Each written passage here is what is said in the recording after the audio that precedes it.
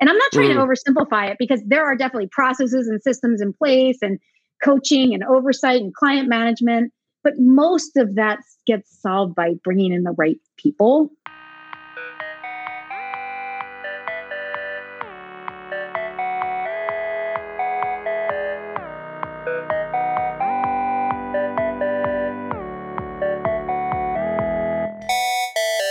Richard. Yes, Paul. How are you, my dear partner and friend? Good to see you. Good to see you.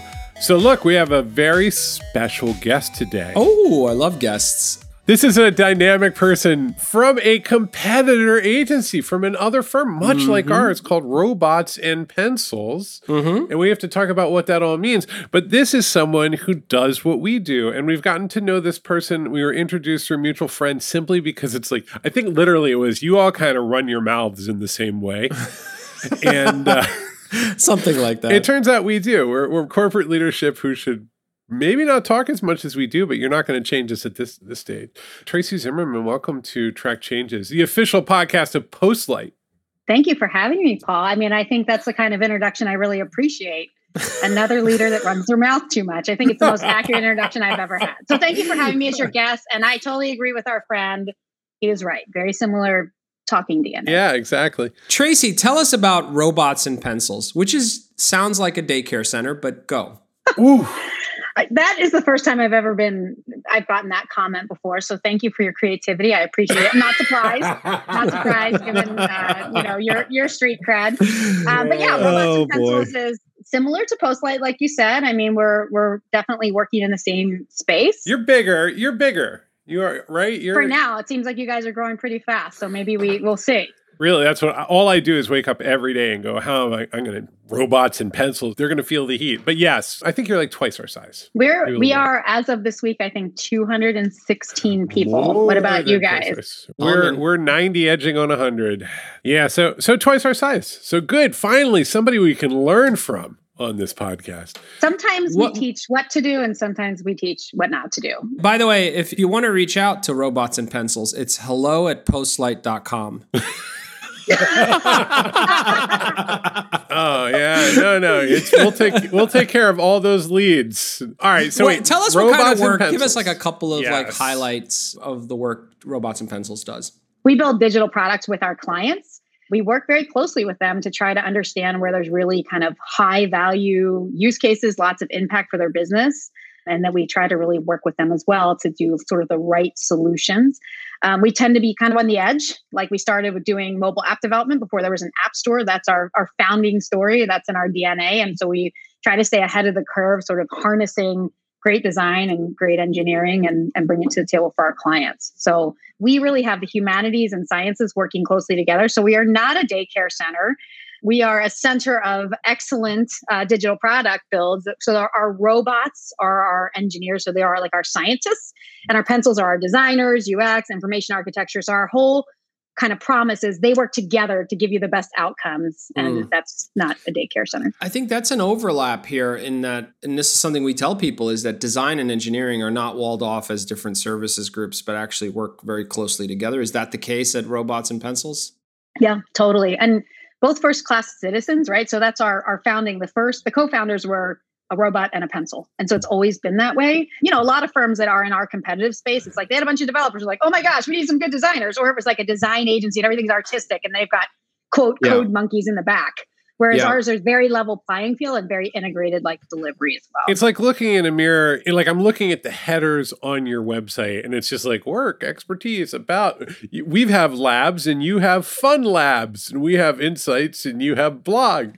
I think this is worth noting, right? Because it's like each company picked this place in the marketplace. First of all, I don't know if we've actually gone up against you on anything, but like there's actually enough room in our particular part of this world because it's so badly underserved. This kind of like I can build you the whole product. Well, I think it's more than that. I think we're going to work through the problems together. That's right. Right? Try some things. This is a 200 person company. We're close to 100 now, but like I'm looking at the website, right? And the brands are big. It's like Microsoft and Warner Brothers and Nike. And we have the same thing. And it's interesting because babies like us, at this size, and we are tiny companies compared to giant services firms, just unbelievably small.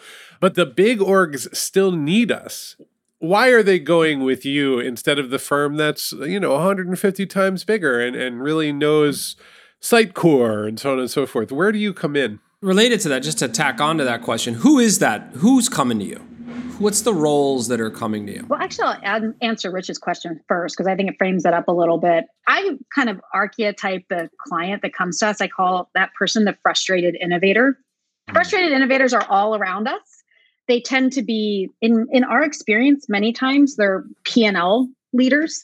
So they're line leaders, they're in the business. We do work with CIOs, of course, sometimes as a primary contact, sometimes as a secondary contact. But often what's happening to our clients is they have a great idea to either, grow their business, be more competitive in their marketplace, and have an innovation project, or they have a way that they really think they could cut costs if they got a better system. And they're just not able to get it done for whatever reason. Often it's because there's just so many other things going on inside of an organization and they can't get the work prioritized, right?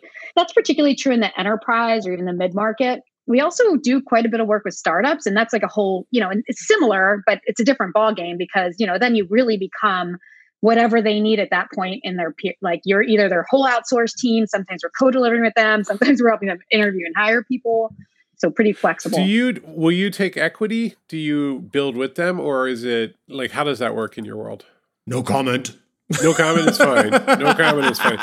No, we get asked a lot, and it's sort of like, we're always open to the conversation, but it's just hard to do.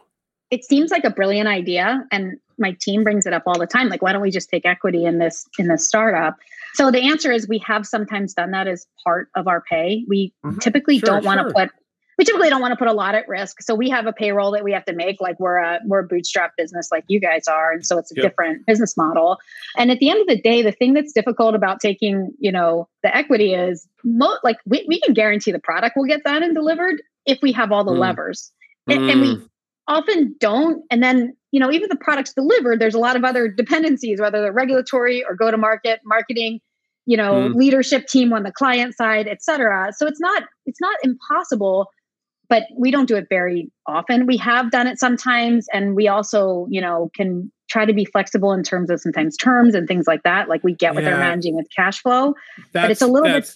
We're in the exact same spot. Like it's funny because I think people just assume that it's the smartest thing you could ever do. And it's like, no, that's literally why there are VC firms. That's why, then I have two jobs.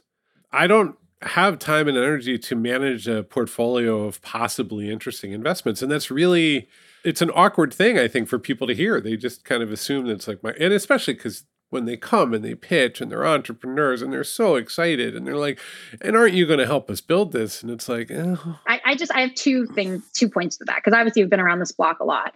So one is the kind of thing I said before, which is hard to manage the outcomes. There's a lot of project risk in the beginning. That's just true of anything you're building, especially the more custom it is, the more true it is. You go in startup marketplace, they might pivot 3 or 4 times before they even do their first release. You guys know that. Right. But the other half of that is we do have our own internal products that we experiment with. So we have a methodology that we call Fun Labs that we use to kind of essentially bet on our team's ideas, right? And so now I do see next generation of firm. I would love to do more, shared equity arrangements, co-development, things like that. We're just not there yet.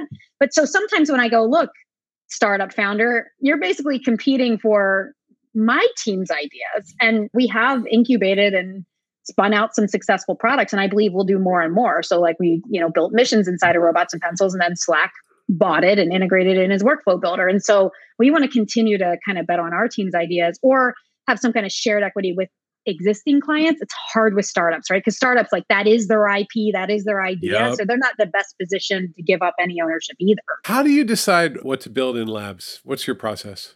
It's a great question. So with Fun Labs, which is our current mechanism, it's pretty complicated. It was designed by game designers, and it was designed to solve the problem we had at the time, which was we were funding some of the team's ideas and nobody knew how or why, right? So somebody was sort of petitioning the executive team. We were going, okay, fine, you can work on this for a while. As we grew, it was kind of hearsay and people are like, oh, they're working on their cool product idea. What's going on with that? I want to be part of that. How come you're not funding my idea? I'm like, well, what's your idea? Right.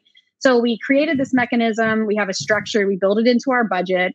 Basically, there's a pitch competition. The criteria for selection is partially shaped by the executive team, but also just shaped, bottoms up from the marketplace. And people have a competition. The ideas get voted on by the team. Everyone votes. Everyone gets a vote. And the way you have coins to vote with, and the longer you've been there, the more coins you get. You can also vote with your coin that says, if this project gets picked, I want to be on the team that gets to be on it. We've actually conceived a next generation that we would keep something like Fun Labs, which is, it's more technically risky stuff. It may or may not have a strong go-to-market. We actually have discussed something internally that we're working on that would be Market Labs. And Market Labs would have to have more of a strong go-to-market, but it also could potentially have different tranches of funding. Maybe there's potential to co-invest with clients. So that's something that we're working on this year too. But at least we have something out there that the team understands. When a new frustrated innovator shows up and you've spent 30 minutes on that first call and you've gotten to know the person, what are the things that stand out to you that make you think this person's going to figure it out? This is going to end up being a success. Like, what are the characteristics of a frustrated innovator that pulls it off? And then I want to take a darker turn and talk about the characteristics, because we've all seen it too, right? We can't say, God, Dave, that's just one of the worst ideas I've ever heard. And we're an agency. We love your business. We're not going to say that, right? So what are the traits of a stakeholder that leads to success? And what are the traits that don't? Yeah, I think it's a great question. It's interesting because I think the answers are on the two extremes. So they either have previous successful experience working with tech teams, or they have almost no experience and they're willing to fully trust the team. Either one works. The ones in between are hard, right? Where they're just like, oh, I know a lot about tech, but I have a terrible agency, I've been burned, and this is how I'm going to manage it now. It just gets hard, right? It's kind of like trust issues in a relationship. So it's better for them to either really trust the team or be very integrated in the team and have a good, and they're then, if they are experienced, then their sort of way they do projects needs to be close to how we do it. It doesn't need to be exactly the same, but we need to have a similar philosophy. Oh, okay, so this is a key point. Either trust us and let us run, or if you're experienced and you know the work dynamic around good product efforts, then that can work. You need to see either of those. If there is somewhere in the middle, it gets jammed up, it gets scrambled up, and it brings increased risk. Is that your read?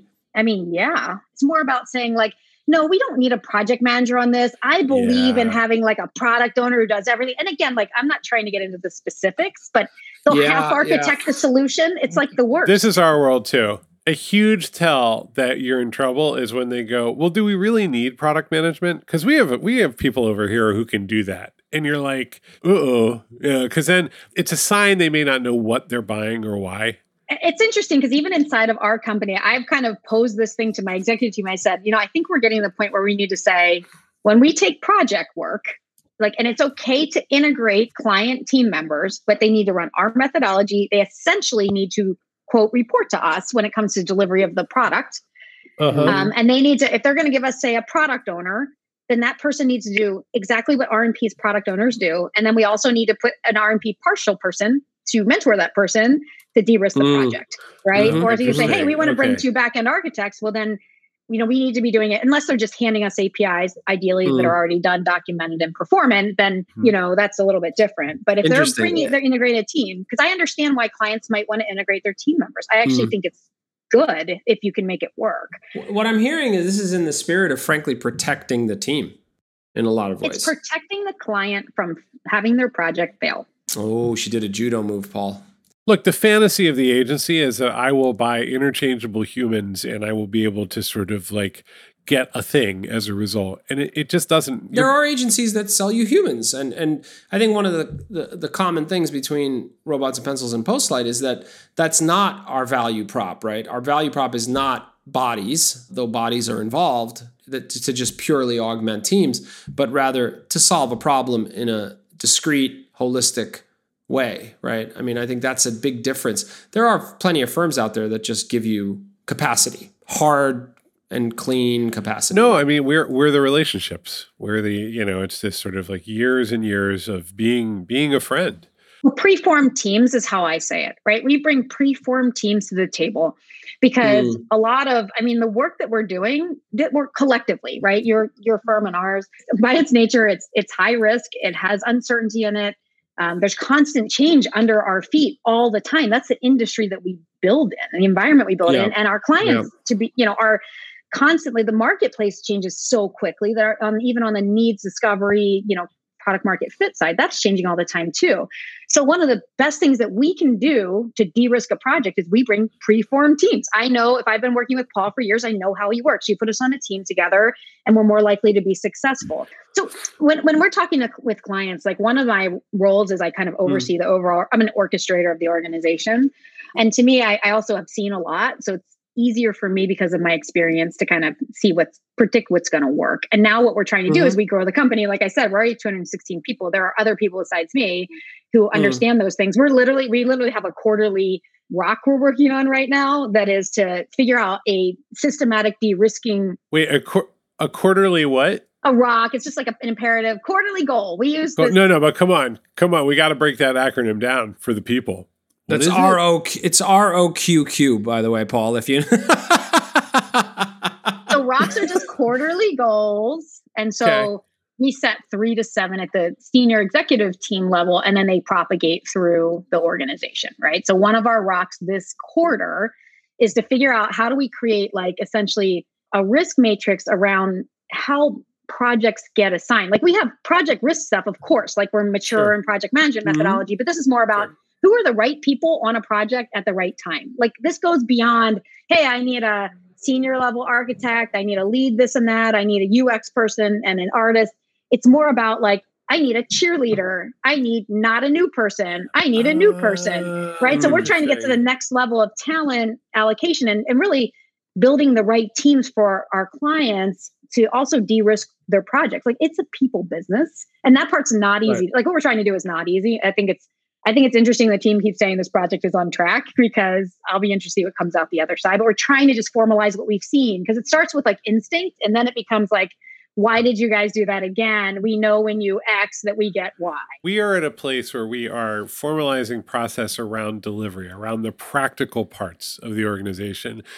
But we haven't, aside from charter and a few other things, we don't formalize and create process around culture, right? And that is kind of what you're describing to me, which is really interesting, which is, that's called fascism, Paul. No. Well, now we're having a totally different conversation. It's very exciting. No, how do we create the right cultural mix to make the engagement, especially on the bigger ones? That makes a ton of sense. We do it. It's just we don't talk about it except in a kind of instinctual, what would really help here kind of way. Right. We need a Sarah. We need a Mike. Everyone's that's right. Especially when you're smaller, everyone knows what that means. Well, we have outgrown that, right? And so we're trying to formalize that because it's not just... It's also sad because you get those star performers and then you just demolish their lives. You split them into little tiny pieces. Yeah. Right. Because those are you only know those 5 names, and then it's the worst thing ever because the boss says, who should be on this, and then that person slowly is melting into a ball of lead. Yeah, okay. We're big enough that we have gone through that and back through it several times. So when I first joined, we were small enough that basically everyone was on a couple projects and people weren't sliced. Then you grow and then people get sliced, then people freak out and somebody quotes deep work to you, and then you consolidate them again. And then you do it again. And so actually we have some rules around people can't, depending on the project type, they either need to be fully allocated or no more than 2 projects. There's a lot of rules like that here now, but it actually goes beyond, it is about the levels and the timing. The reality is it's complicated, especially if the projects are high risk. This does not really come into play, kind of release 2 or release 3. You already know. So we're trying to, instead of testing it in production, we're trying to take what we know and forecast and, This is something to educate potential clients about, which is the difference between I need to get this thing either back on rails, but it exists and the data is here. And the greenfield effort and the kind of risks and the kind of teams and the kind of people involved, because that actually ends up being something really hard to educate people about, which is that kickoff team that's going to run for the first 6 months, even if it's a big project that has a big, ambitious, product roadmap, after that phase, you need new kinds of humans doing new kinds of things. Totally true. Because actually, and again, we're working on a matrix. I'll share it with you guys when it's done. I love a matrix. Paul loves matrix. Oh yeah. Matrices. Right. There are definitely people out there. And I was more like this when, I was in a doing work role where it's like, I like to start stuff. I like when it's new. Once things get to 2 or 3 releases in, I'm kind of looking for the next thing, which is great. We need those kinds of people in the organization. And then you need the maintainers. And then it also opens up at what point, if we are transitioning it to clients or you have a shared team, who comes in when? If we can be better at those recommendations, again, because of my experience on the client side, I am more open, I think, than a lot of companies are to bringing in client teams. I just think it has to be de-risked. And if actually the thing that I'm working on with my company is I want to get to the point where we go, well, if you're not going to kind of use this type of methodology and use that's fine. Everything's time and materials. You guys are directing the project. It's not because we're like angry or anything. It's just like we have a proven process. We know how to build digital products. If a client thinks they have a better way, that's fine, but we can't also be on the hook for the deliverable, right? We can continue to advise, but at some point, hey, you take my methodology and slice it into pieces. It's not my methodology anymore. It's client managed. And so that's some of the things we've been talking about in our organization. This is tricky because large orgs, at some level, they kind of buy process and we sell delivery, right? And you're just like, no, you actually want us to build the thing for you for real, I promise.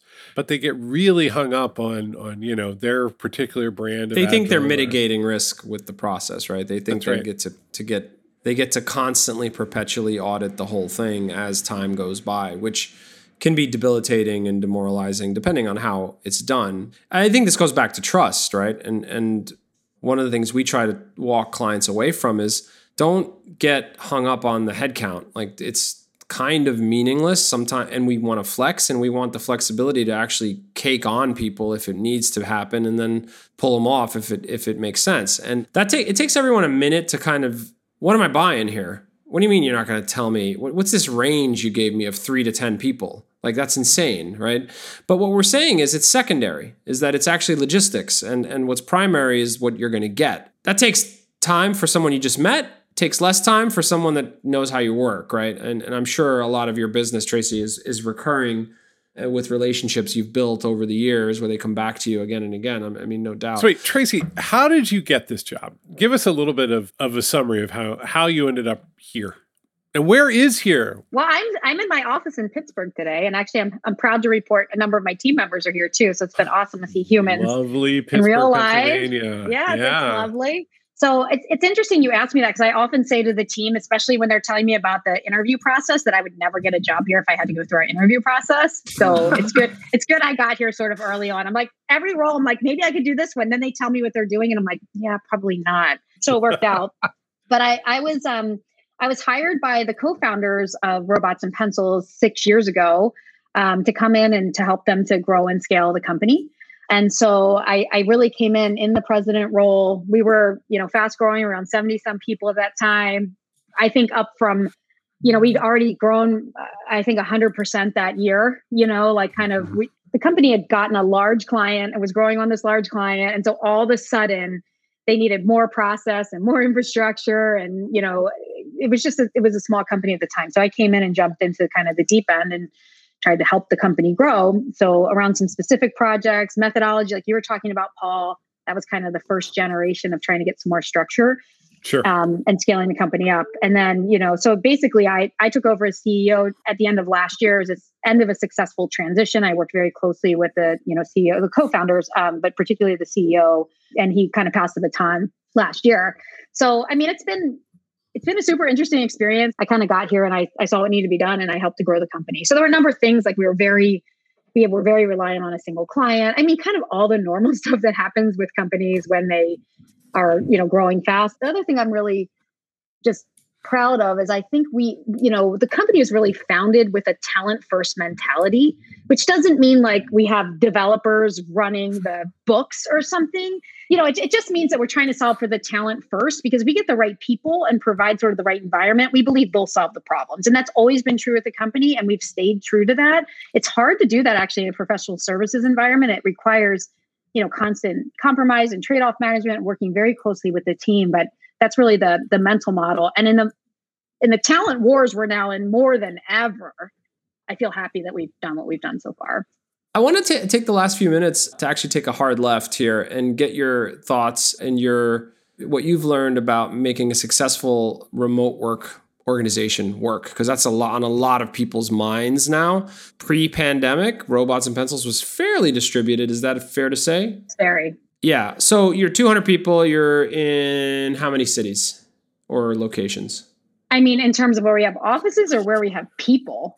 Oh, okay. Answer both of those, because I think that's interesting. So we have 5 offices, and we have people like, I don't know, 130. 20. I mean, no, Yeah. It's more than that. I mean, unless you say metros, because we have talent across Canada, the US, and then a small team we just started this year in Mexico. And even in Mexico, we have like 6 people, and they're not all in the same. They're not in the same place. Yeah. How do you make it work? Like, what are the things? I mean, because there are people now who are grappling with this who never grappled with it, even pre-pandemic, right?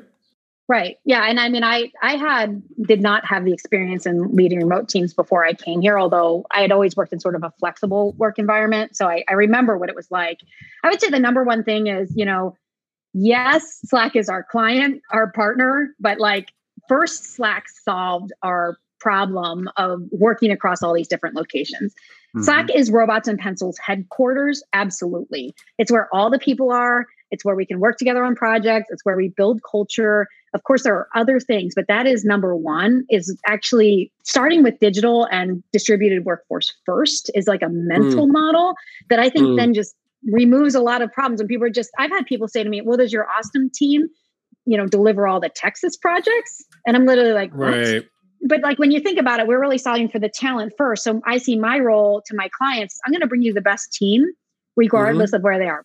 So yeah, I would say that, making Slack the headquarters has been the number one thing. And it's the only way I kind of keep track of everything that's going on. I do believe, and I did before the pandemic, I do now still believe in sort of a hybrid environment in the sense that like, we'll continue to have offices. We'll probably open more offices. So we've hired a lot of people in Toronto, probably open office there. Again, when it makes sense, obviously we're not going to open it like when nobody can come in, we'll probably open other locations too, but it starts with where we hired people. So it's kind of bottoms up versus top down, because meeting in person is actually really important, but meeting in the office every day is not important at all. I mean, I think I had my first work from home job. I was like 20. Do you gather everyone?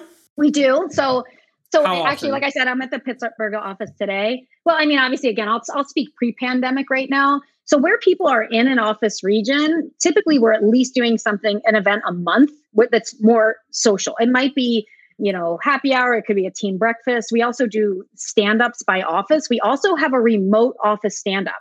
So the remote office is also a first-class citizen at Robots and Pencils and is really our largest office, right, by number of people. And so we try to do everything that we do for the in-office stuff with the remote people too. And then sometimes people go, I live down the street from Pittsburgh, but I never come in. I'm doing the remote office. And we're kind of like, whatever. Or they can be both. We're not super rulesy. It's more about helping the team to feel connected.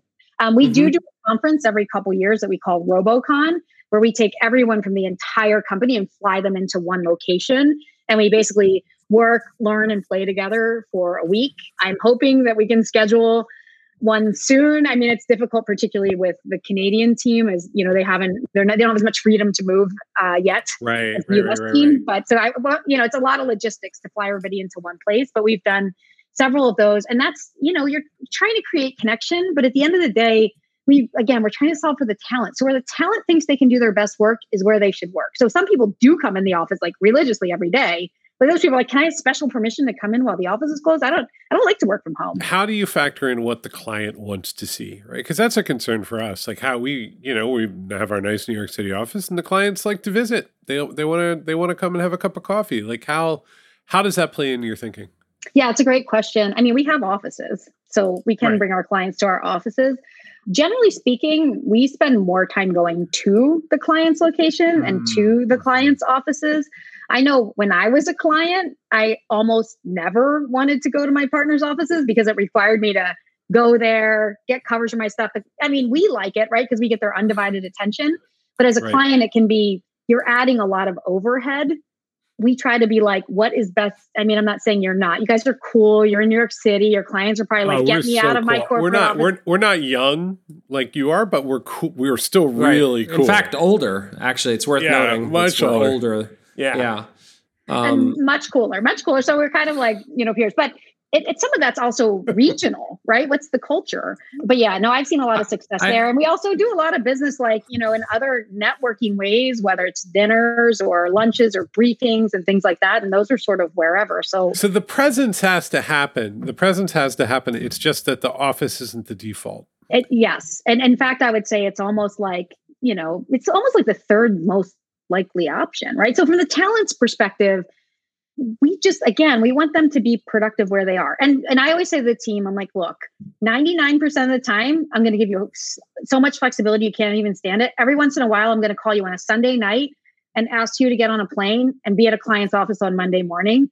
I have never had a problem with somebody doing that because we try to be so accommodating to them. But from a delivery perspective, my clients, Paul, I couldn't do that if I didn't screen for culture on the way in and hire people that could really lead themselves. They themselves will say to me, hey, I'm going to fly in. I decide it's Sunday night. They're telling me, right? Hey, FYI, I'm going to client site on Monday morning. I booked my travel. Let me know if you want to talk or whatever, because they're trying to solve the client's problems too. I think there's New York City, and then I think there's everywhere else. Just in terms of, there's no way Postlight would be where it is today without us having planted a flag where we did in the middle of New York City. Like, it's just, we should just say it out loud. What you want? I could put my logo on your door, and then we could see if me having a New York City office that's big and fancy like yours, which I love, by the way, helps my company to grow. So we could test that in production if you want. Why not? What the hell? At this point, let's just... Do companies even matter anymore? Just what is a brand? If you want to reach out to Tracey, it's robotsandpencils@postlight.com. That's right. No, in all seriousness, Tracey, how do people reach out to Robots and Pencils? And I guess they could just visit the site, but you tell us. Yeah, they can visit the site, or they can email us at hello@robotsandpencils.com. We're on every social media channel, LinkedIn, etc. This was great. Tracey, a lot of good insights here. It's fun to overlap. There aren't a lot of us. We Paul and I like to look each other in the eyes and talk about how special and exceptional Postlight is, but there really aren't a lot. Who do you consider... Light a nice candle. We go out for dinner. It's great. Who do you consider competition? I mean, we typically will compete against, people like you guys, like whoever's kind of used in that marketplace, and then the big guys. So it'll be like Deloitte Digital, us, and whoever's local. Yeah, it's so weird. We have the same boat where it's just sort of like, a couple likely suspects. The problem for us, though, is whoever's local is New York City. So it's there's a lot. Yeah. But I do think, by the way, you guys are very similar to us. And I'm not saying there's not on the inside, right? Because a lot of times on the outside, you're like, oh, they have design and engineering, they build digital products. Yeah, we do that too. But having talked to you guys, I do think we're very similar on the inside. I agree. No, I agree too. I mean, it's fascinating to see where you're at, where you're trying to make the culture scale as much as sort of the processes. We're headed in that direction, but we have a minute. I think you're already there, so it's good to know what's coming. Patrick Lencioni said the only sustainable differentiator is culture. And I believe that for a very long time. And because, even your processes, whatever, it's going to you need your culture to keep them. Otherwise, they become dumb rules that everybody hates or doesn't follow, or they follow it. And like, I checked the box. I did the project audit. I don't know how it got from red or from green to red so fast. There's never any yellows here. Well, that's when you get from 200 to like 500. That's when that shows up.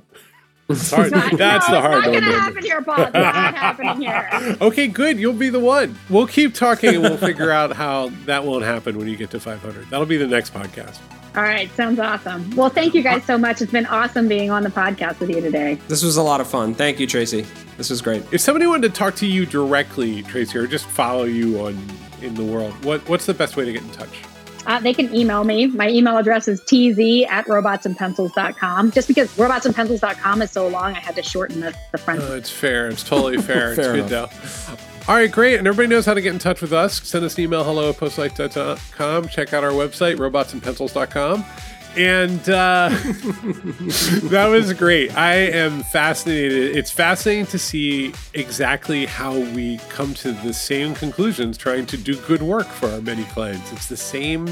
Everybody needs the same thing. They just need to listen. Listen to Tracey. Yeah. And you guys.